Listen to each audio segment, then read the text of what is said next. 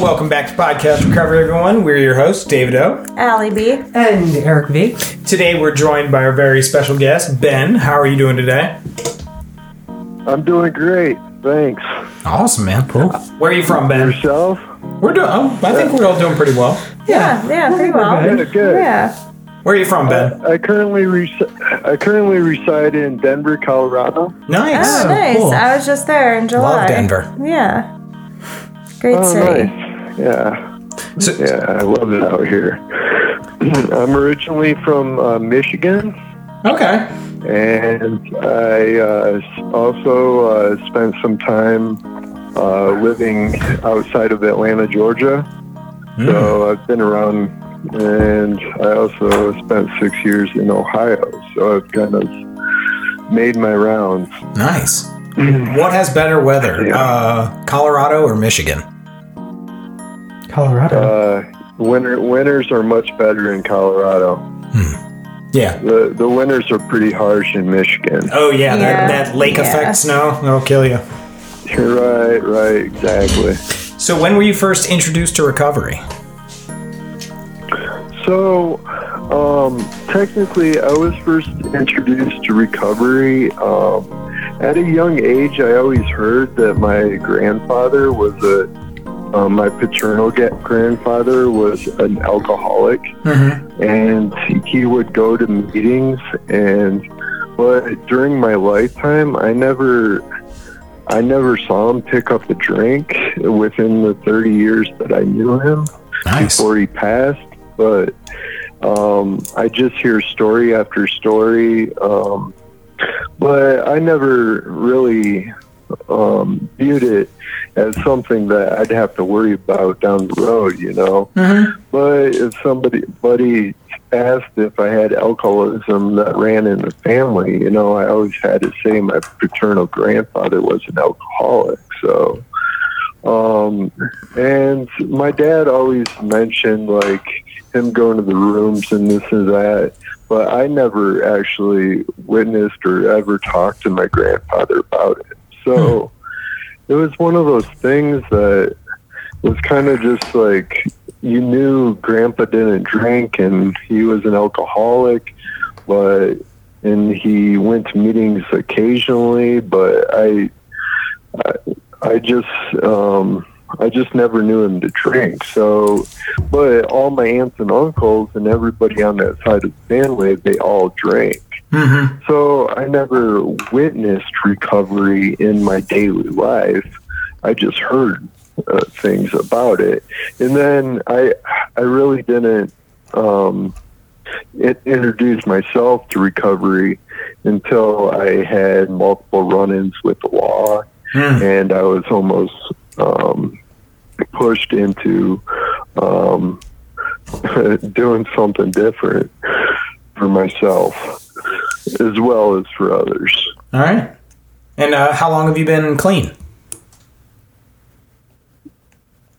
Excuse me, can you repeat that? How long have you been clean or sober?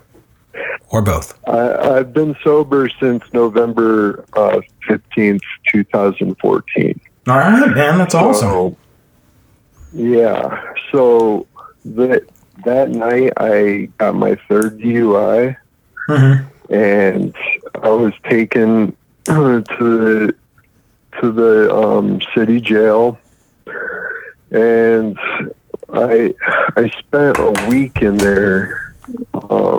City jail before I called anybody to get bonded out or anything, because I was just I was embarrassed of myself, and I was embarrassed, you know, for everybody I was associated with, like, because I don't think a lot of people viewed me as an alcoholic at times. Because I was more of a problem drinker, binge drinker, and I never really felt the need all the time to, like, you know, get that next drink. It was more, you know, where's the next party, where's this or that. So I got caught up in the lifestyle.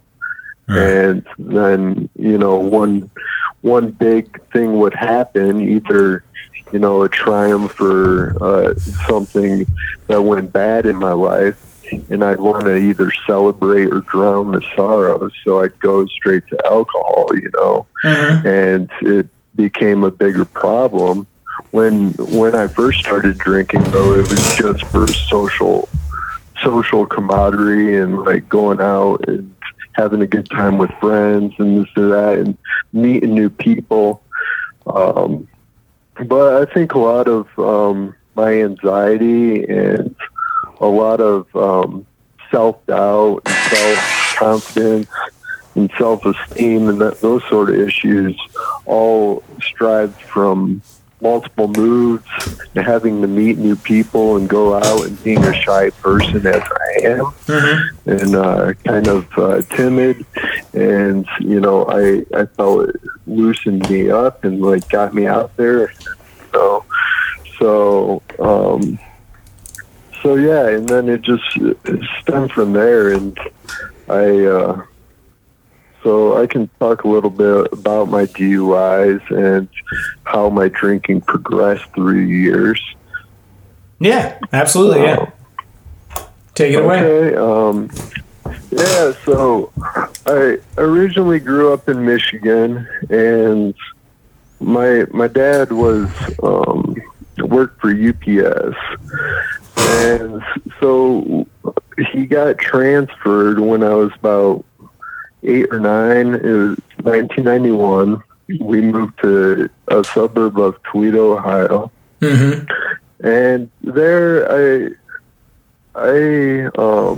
I met friends pretty quick. You know, I was still young and that sort of thing, so everybody was like greeting me as I came in the classroom. It was the middle of the school year, so it was a lot easier at that time just because, you know, I was the new kid in the class and everybody wanted to like come greet me. But then again, I was in 3rd grade. Yeah. So I spent 6 years there, and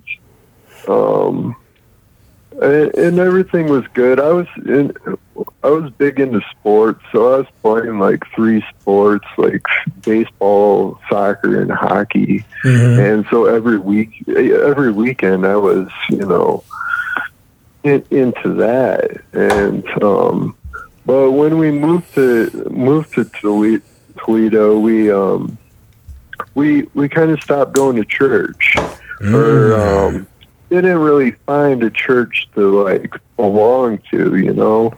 And so I kind of lost a lack of faith in that sense, or a lack of connection to any sort of faith. And then in 97 we moved down to Atlanta, Georgia. You know, I was going to a school that was like 3 times the size of the high school that I would be going to, because this was 2 weeks before my freshman year. So I was kind of just thrown into the mix in a school with 3,000 kids, you know. Wow. Yeah. And when I moved to Atlanta, and that was a big change for me. Yeah. Going from a small city kid in Michigan to like, you know, a suburb of Atlanta, Georgia, where there's, you know, we're class 5A. I've never heard of such thing, you know. Yeah. And do we even have 5A schools here? I don't even know what that is. Yeah. I don't think so. I think the biggest we have in our state is 3. No. Right, yeah, that's kind of how it was where I came from, you know. I don't even think they reached A. Wow. It was, we had B schools. So, D schools. Right. So I was kind of overwhelmed when put in that situation, getting there 2 weeks before school started, not really knowing anybody. And all these people came up, and I realized they all had their cliques already because they all went to middle school together and came into the high school. So they already had their groups together. So I kind of had to form my own, you know. And so I didn't start I met a few good friends that are still friends to this day, to me, and supportive, and have actually stopped drinking themselves. So I'll get in a little bit more of that later. But I didn't start drinking really until I was 17. So I was, I was a year behind everybody as well. So my maturity level, or a year, what should I say? I was 17 and as a sophomore in high school. So I was a year older than everybody in my class. So I was hanging out all with, and it just happened to be this way that I started hanging around with older kids, people that, so when I was a junior in high school, they were seniors in college already, But, so I was 17 at a Halloween party and I started drinking. And I've heard stories about this night. Mm-hmm. And but first night that I drank, I blacked out. I don't remember. I just hear what people tell me, going to a grocery store parking lot, bringing out a wiffle ball bat and swinging it around, pretending there's people out there. I don't remember any of it. But I just, heard stories after stories, and it's and I just thought, I need to learn how to manage my alcohol, Maybe this was a first time drunk type thing, And so as time went on,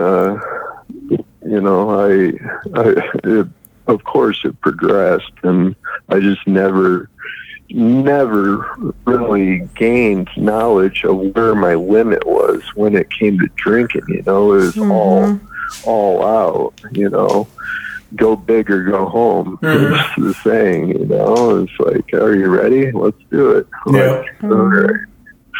So, and then of course, when I was younger, it was, I'd be hungover for a day, and then so I wouldn't drink that next day, but then when the next weekend came or whatever, I was ready to go, because during high school and that sort of thing, I was only drinking pretty much on the weekends, and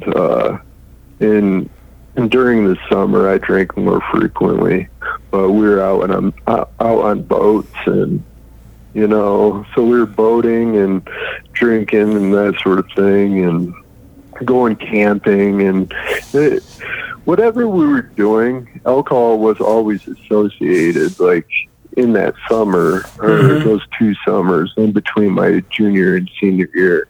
Yeah, so, and then I graduated from high school, and I made the choice to go to Western Michigan University, where I was from, because they had a good aviation school, and at the time I was working on getting my private pilot license. Oh wow! And so I was looking to go in for aviation, and I was always interested in airplanes and that sort of thing, and so I went into aeronautical engineering at Western Michigan University, and I don't think I was. That's right. I went up there early because my grandmother had passed away in August. And so I went up there early, and school didn't start until, a month later. So I was up there, and we hadn't even started school yet, and I ended up getting a minor in possession of alcohol. And I had multiple minor in possessions when I was up there, 3 or 4, and each one stemmed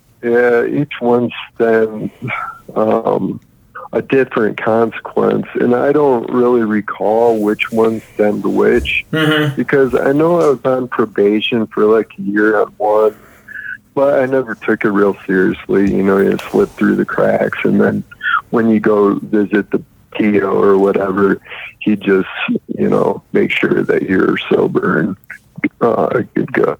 And I just like schedule around that type of thing, you know. But, and I think I was only like intoxicated for a couple of them. There were a couple of them where I hadn't began yet, and they just caught me in the act of like purchasing or grabbing alcohol, because I was only 19 years old at the time, you know. So, and then let's see, so yeah, it just kind of stemmed from there. And then I lived in the dorms my freshman year, and I just kept going out to parties and trying to get to meet people and that sort of thing, and got some friends.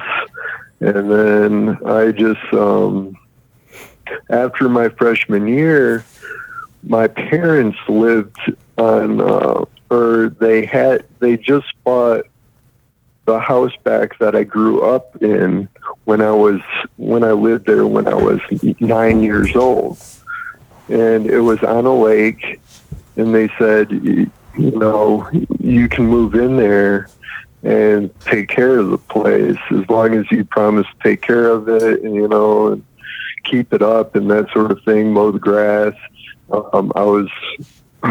I was able to stay there. And then I ended up moving in there, and then I ended up, the first couple semesters I was there, my grades started to fall, and I stopped going to class a lot of times. And my aunt and uncle were living downstairs, and I was living upstairs by myself. And I got placed on academic probation, and then I fought that and got off academic probation after my grades the following semester. But then I decided to take a summer class, and that summer class was, I don't know why I took calculus as a summer course, because it was one of the toughest courses. It was like calculus 2 or 3, and I just stopped going. I just dropped out. I would too. Fuck calculus. Yeah, basically. Yeah, Who man. needs that shit? I'd rather. Yeah, at that point, I was rather be on the lake, you know, boating. We had a couple speedboats, and we'd go and have keg parties on the sandbar, and, you know, and we were just having a good time, living it up, had fires on the beach. And before I went to school, I all had that in mind, because my priorities weren't in line when I chose the school I was going to. I got in a couple other schools, and I probably would have been better off closer to home and closer, just to more focus on what I want to do in school, rather than, oh, where's the party at, or hey, where's the Thursday night football game, or the Saturday hockey game, because they all had to. Because it was a Division I school, so I thought that was pretty cool to like go to the games and stuff. You know, of course, there's always, of course, tailgating and drinking was always involved, so that was on top of my mind. Of course. And then I went to visit these other schools, and I just didn't see see it happening. So. So I lived on the lake for a while, and that just progressed. And then after I wasn't going to school anymore, I took a few classes at community college there and that sort of thing. Finally, my parents said, enough's enough. You're moving back to Georgia with us, you know. We're coming up there, and we're moving all of your stuff out. And during this time, it's all kind of a blur to me. because it was so like surreal, and I never saw this happening. But my parents just kind of came out there, cleared out the house, and like shipped me off. I don't remember packing anything. I just remember, hey, you're going to Georgia. That's, you're going to live back with your parents, which no kid like 20, 22, 23 years old like doesn't want to hear, Mm-hmm. So Eric, do you want to live with your parents again? No. Yeah. So once I got back there, I started looking at schools there because my parents always pushed for education, and they wanted me to finish my degree, whether it be aviation or whatever it be. So I looked around at local schools and kind of weighed out my options, and I ended up going to the Art Institute of Atlanta. Oh, nice. And Nice. I ended up graduating, getting a graphic design degree. Okay. So I have a bachelor's in graphic design. It took me a little longer than it should have, of course, but so it was like I graduated in 2009.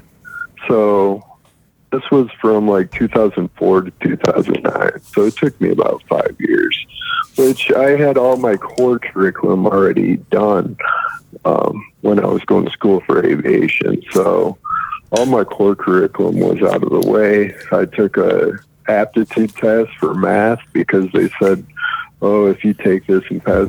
Well, then they asked me if I wanted to be a tutor because I like aced the test because it was just basic math to me. And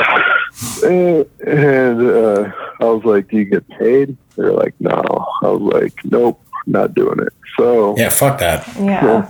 I ended up getting a job, going to bartending school and getting a job as a bartender while I was like going to school. And I started off bussing tables and waiting tables, and then worked my way up to management and like running the bar at a steak and seafood restaurant.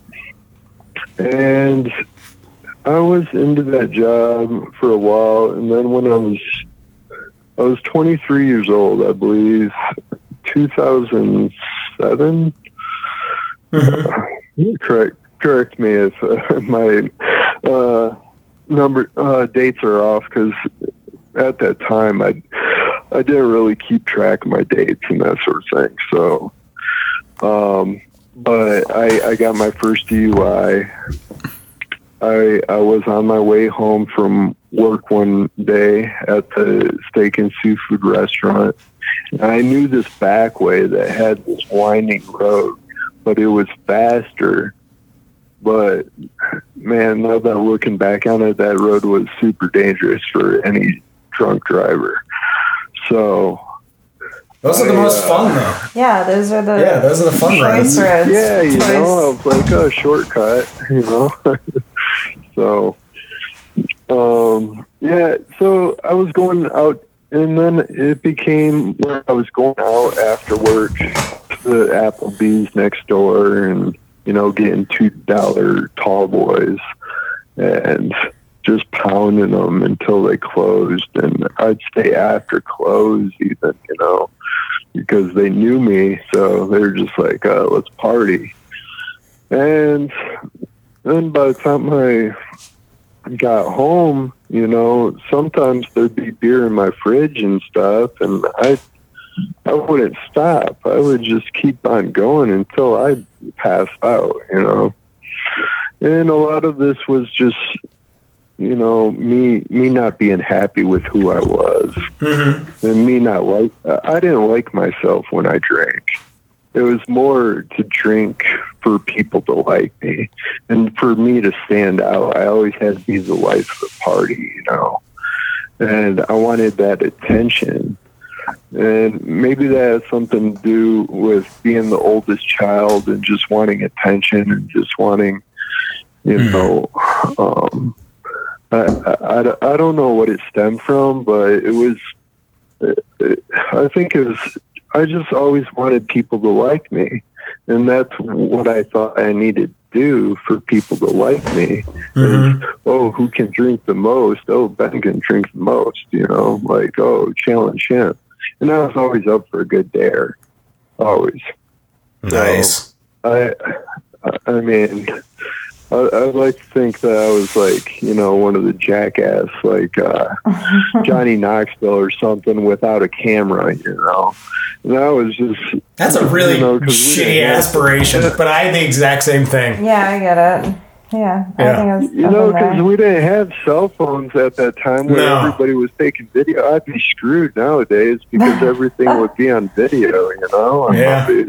Or you'd be YouTube famous. Yeah, one or the other. Yeah, internet sensation, yeah.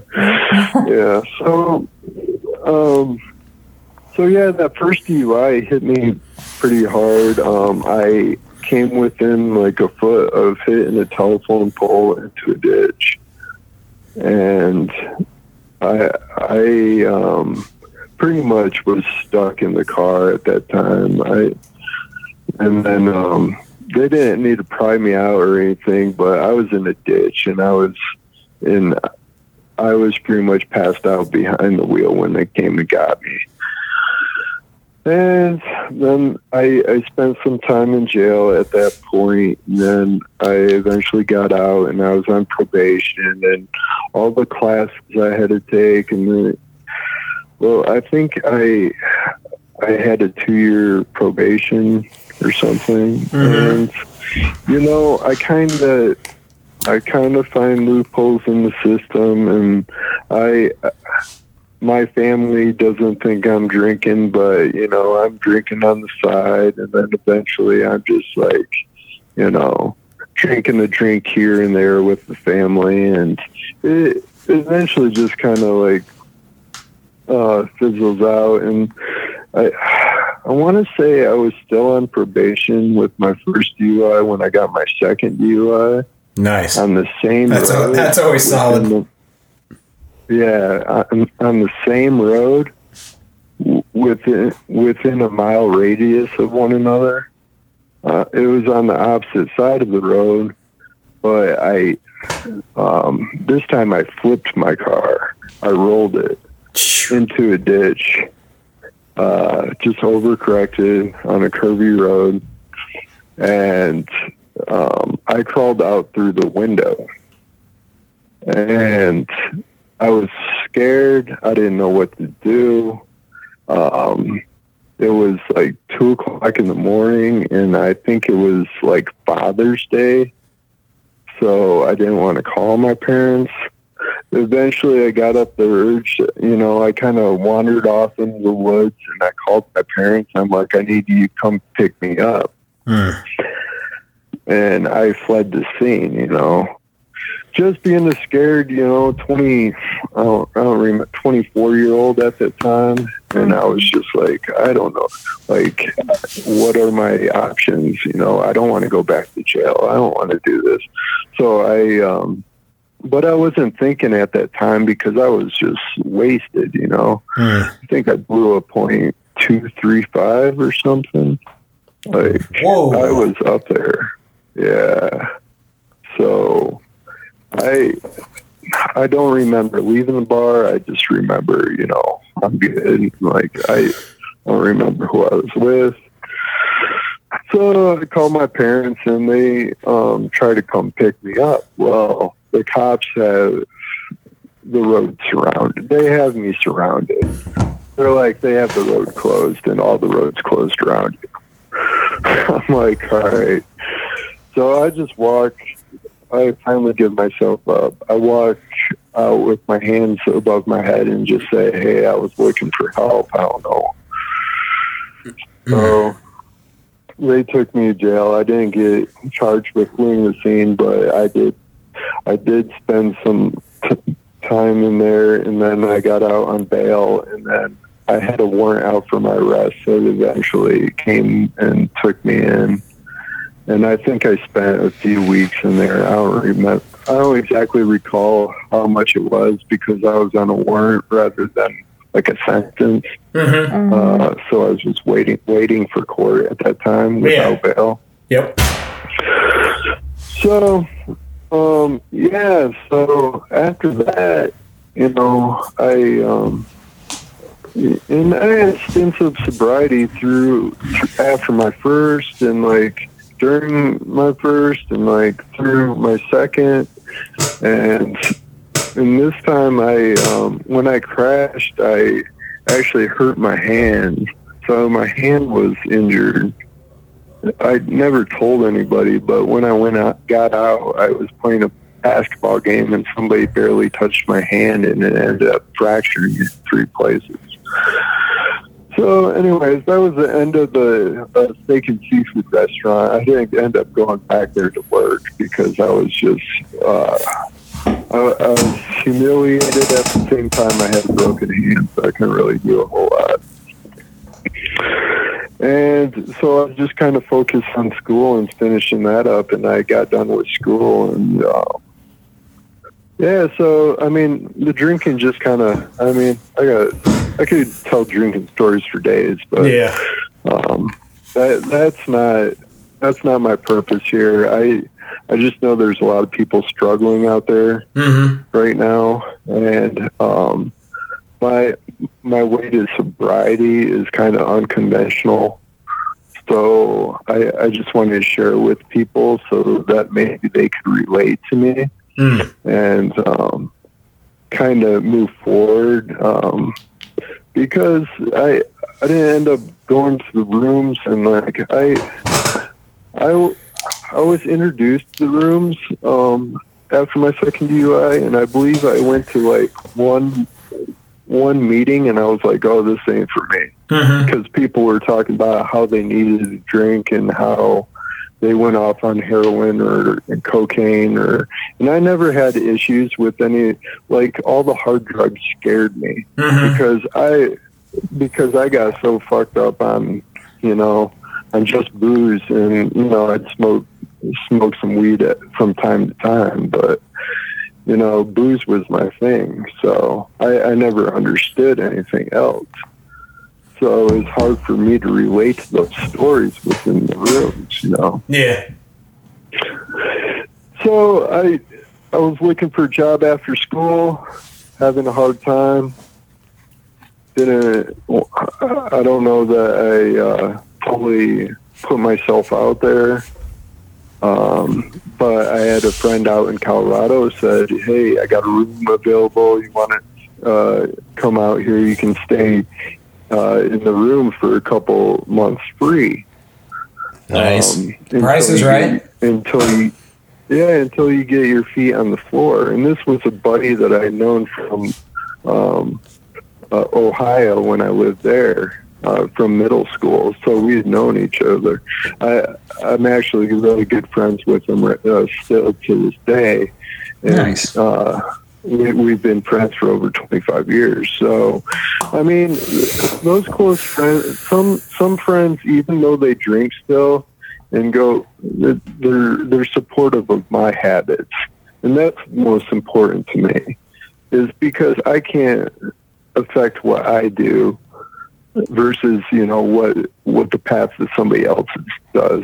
A lot of times they're not the alcoholic. I was always the so they understood, like, yeah, you probably should take it easy, like, yeah, you were always kind of a loose cannon, but yeah, so those friends that stuck with me really mean a lot. But so I moved out here to Denver, and that was 10 years ago now, almost. It'll be 10 years in February. So I ended up, at first I got a job. I had a few jobs when I first got out here. I worked at a hotel for a while, setting up for banquets and doing that sort of thing through one of my buddy's friends, because all I knew was my buddy that lived out here. So one of his buddies set me up with this banquet job. I was like, But it was only $9 an hour, so I was like, man, I gotta look for something else, Yeah, This ain't working out for me. Plus, it was overnight, setting up for morning banquets and that sort of thing, so it wasn't working out. Mm-hmm.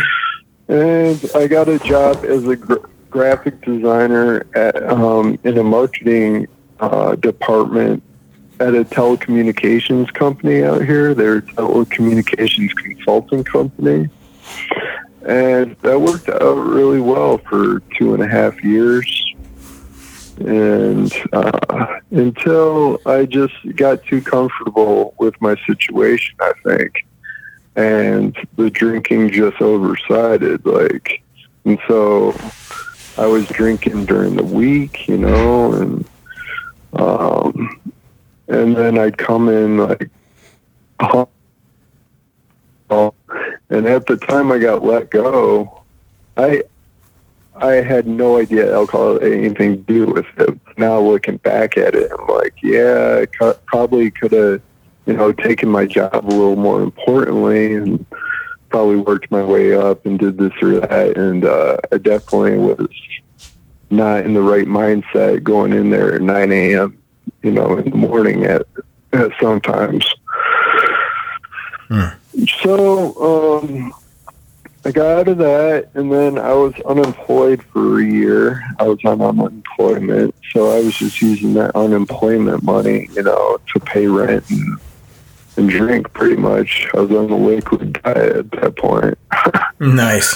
So, yeah. And then, so I was living in, at first when the job was going smoothly, I was living with just some people I met off like Craigslist or something in a house. Ooh, that never ends well. Right, and the price was right, and they had a nice yard, and it was a nice area in the DU area, which is University of Denver, and a little south of Metro downtown. So I thought, oh, okay. Well, one of my buddies moved out from Michigan out here, one of my childhood friends, and he moved out here, and he wanted me to get a place with him. I was like, cool, let's get a place. So me and him and one other guy ended up getting an apartment towards Aurora, Colorado. So it was a little more outside of the city and outside of, the commute. And at this time, I didn't have a job, or at that time I did have a job. That's right. I hadn't lost my job quite yet. I didn't lose it until I moved in with them. Mm-hmm. because they were still looking for jobs, and they, instead of looking for jobs, a lot of times they go out and drink and party, and so I was just but you couldn't stop me. Once I got going, I was gone. Some people can have a couple drinks and stop and get their stuff done, but that wasn't the case for me. I just drink until I passed out or blacked out, and then, wake up the next day with a hangover, sometimes drink again, sometimes drink Gatorade and wait 2 days and then go back at it, So yeah, and I was going downtown a lot, bar hopping, doing that sort of thing. So, and I ended up getting a job at a bar downtown, working security in 2013. So, and I know my parents were skeptical at the time. They're like, "Oh, I don't know if you should get in the restaurant industry again. Mm-hmm. You had your problems," because they're worried about me drinking there, which is understanding. But at the time, I just needed a job, so I worked security there, and then I won't dig too deep into it, but I ended up driving home one night from drinking at the bar that I worked at, and I knew all the deals in town, of course. that was always my gig. I'd just get all the deals in town and the people that knew me so I could drink for cheap and free. Mm-hmm. Yeah, so I was on my way home, and there was a police cruiser, or like a unmarked police SWAT vehicle in front of me, and it stopped to take a left-hand turn, and I rear-ended it. Nice. And they had like their tactical gear on and everything, so they got out of their vehicle with their tactical gear on. And I was just like, oh man, this is it. I'm done. You know, I'm caught already. Yeah. So I just pretty much turned myself in. People say don't say any details to the cops. So I didn't care at that point. I was willing to take the consequences for my actions. And that was always the case with me. If I did something, I was going to hold myself responsible. Mm-hmm. Yeah, I was the same way. Instead of playing the scapegoat and always trying to blame some other situation. Mm-hmm. So I went into it, and this DUI, I got arrested, and they took me in, and I had a different vision of it this time. Of course, I was 2 sheets to win once again, but I had a lot of time to think about it and kind of have a self-reflection. And I spent a week in jail before I even got bonded out. Mm-hmm. So before I called my parents, which I think I started this podcast with, but and when I got out, I just realized, hey, I got to do something different. This isn't doing it for me anymore. I can't keep going down this road. It's going to lead into me getting injured, me injuring somebody else, or me killing myself or somebody else, because everyone resulted in an accident. Not to mention, I had, I totaled 8 cars over a period of 15 years. Jesus. So, yeah. I mean, a couple of them, of course, were just stupid errors where I didn't change the oil and burn up engine and that sort of thing. But I realized that even when I wasn't drinking, during those times of stints of sobriety, my head was always cloudy, and I never really had the urgency or the I never really made it out to be oh, this is my last time I'm doing this. Mm-hmm. But this third time I was like, dude, I can't do this anymore. And I got sentenced pretty hard. I got a 6-month jail sentence in county jail. Mm-hmm.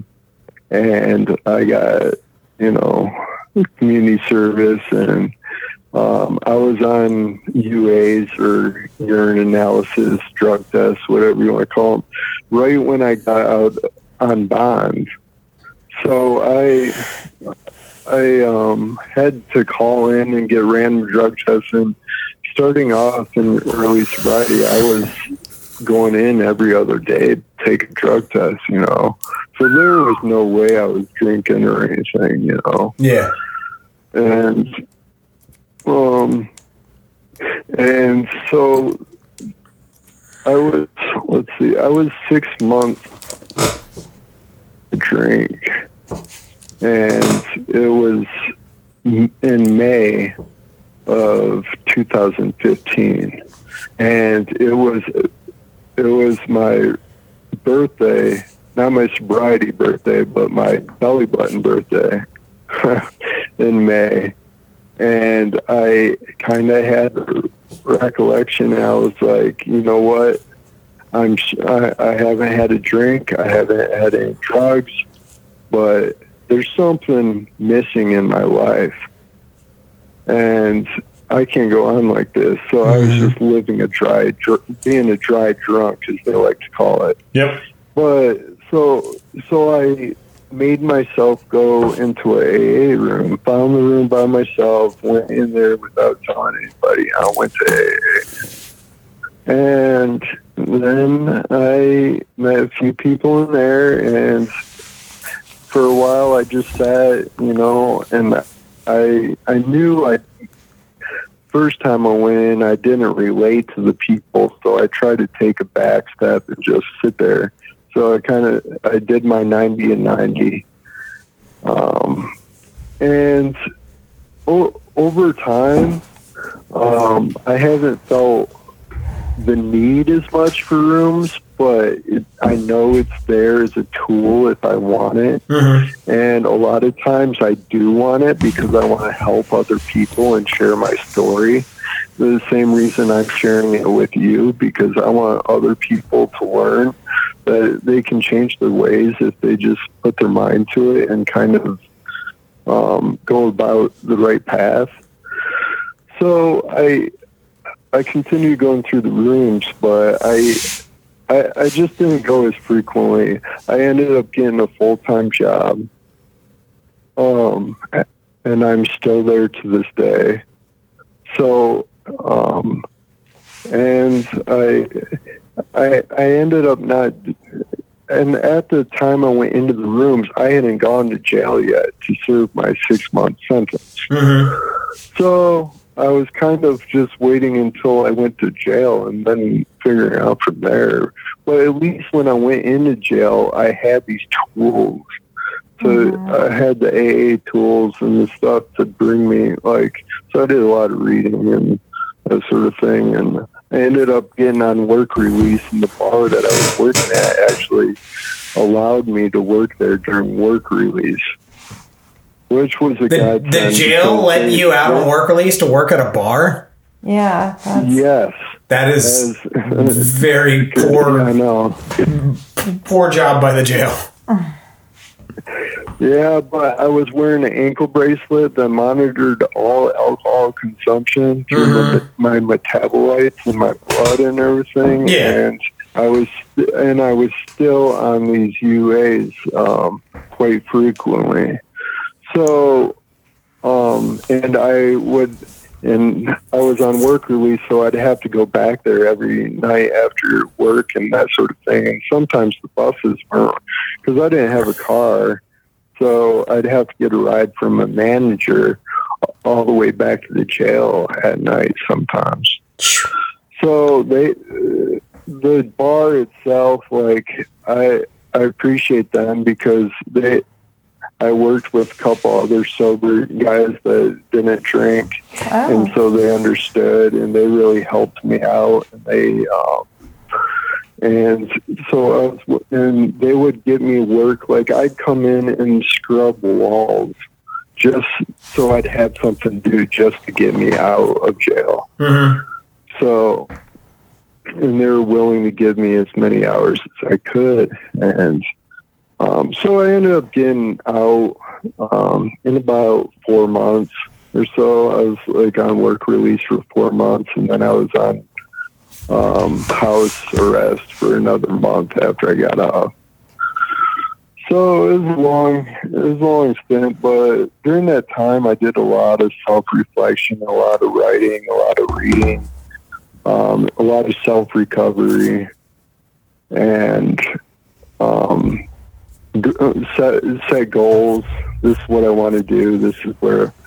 So I was able to get that job when I got out, get away from the bar scene. So now I'm in manufacturing. I work for a medical manufacturer, make blood bags and blood components. Nice.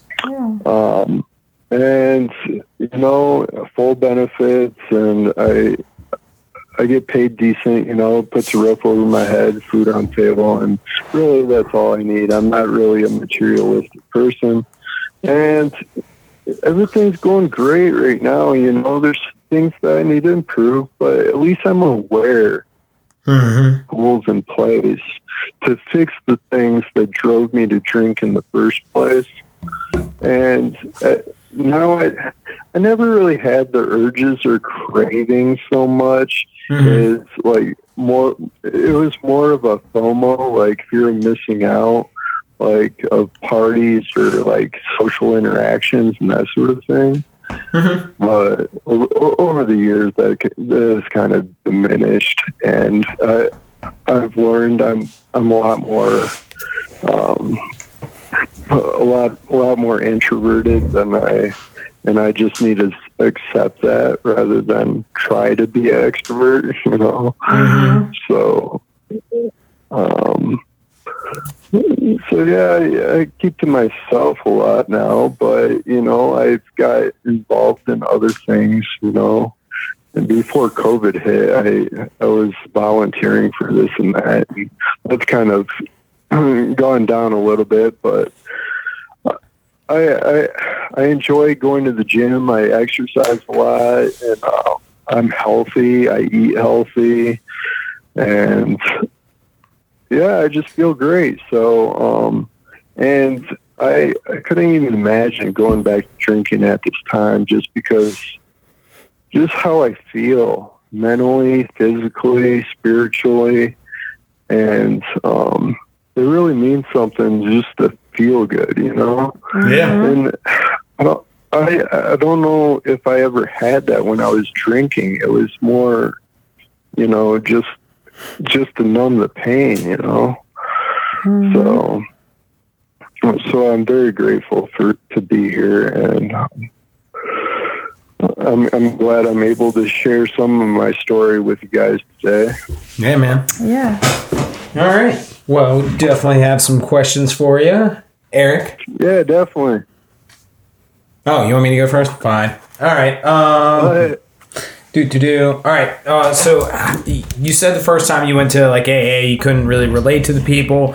So how did you finally? Was there something said, or what drove you to finally like relate and like buy into recovery?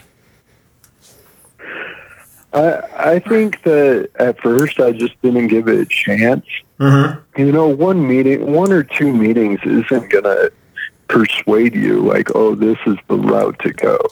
This is the way to be. So over time, going to multiple meetings, like sometimes I go to a couple in a day, and then I'd stay around the rooms because it was an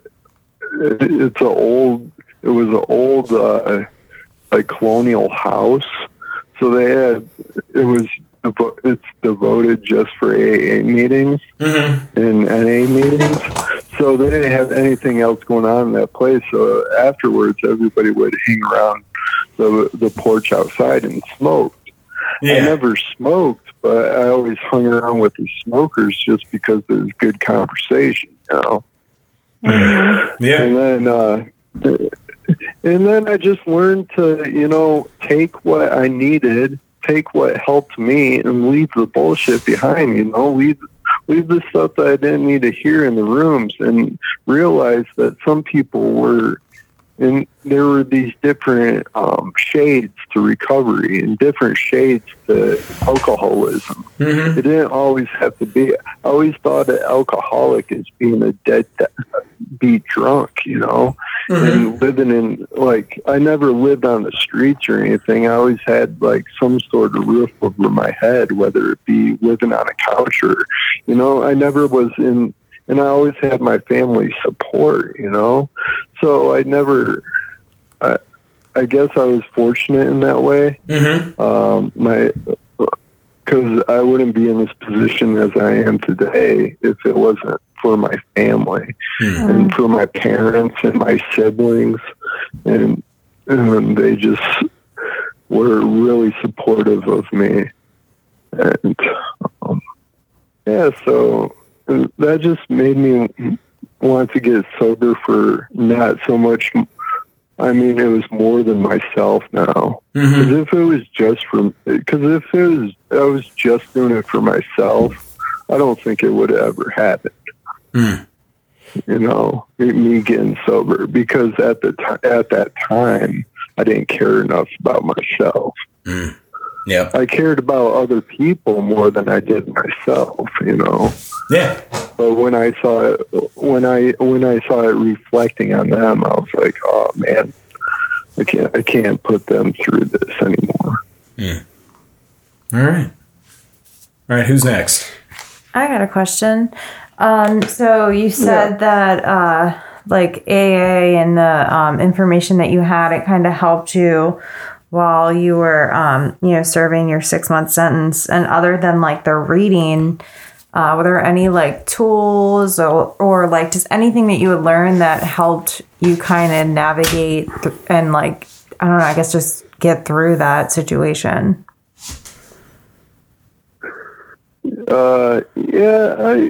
When I first, it took me a while, but during the rooms, I really stuck to the Serenity Prayer. Okay.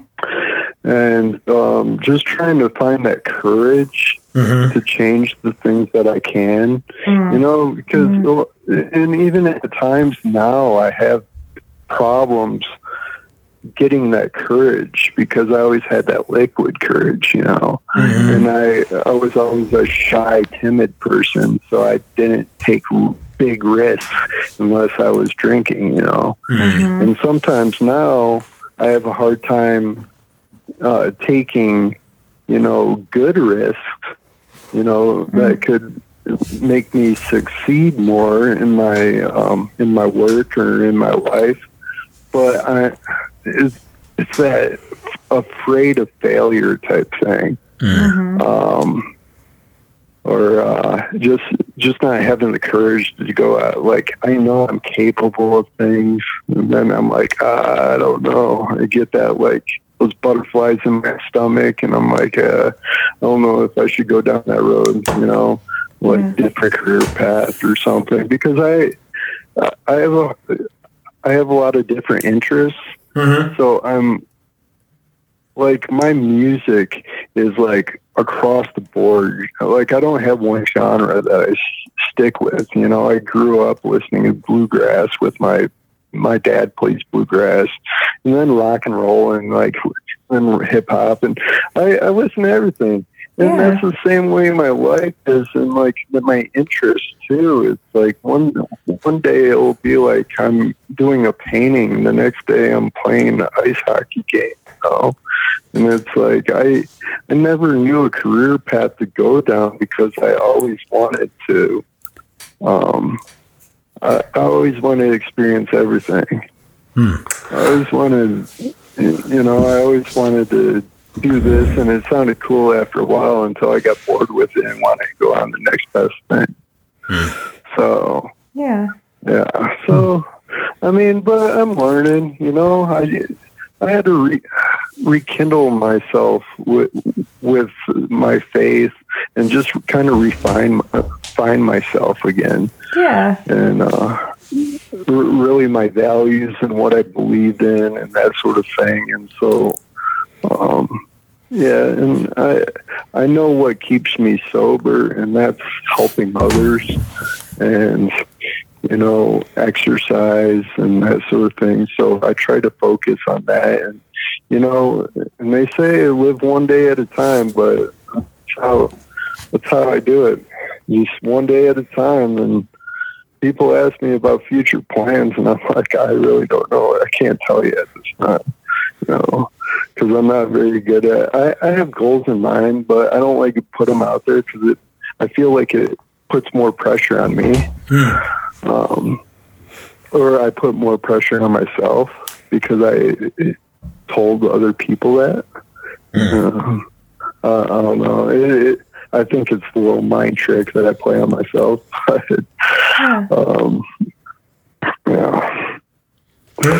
Cool. So, you know, I heard you mention the rooms a little bit, and I believe you brought up Celebrate as well.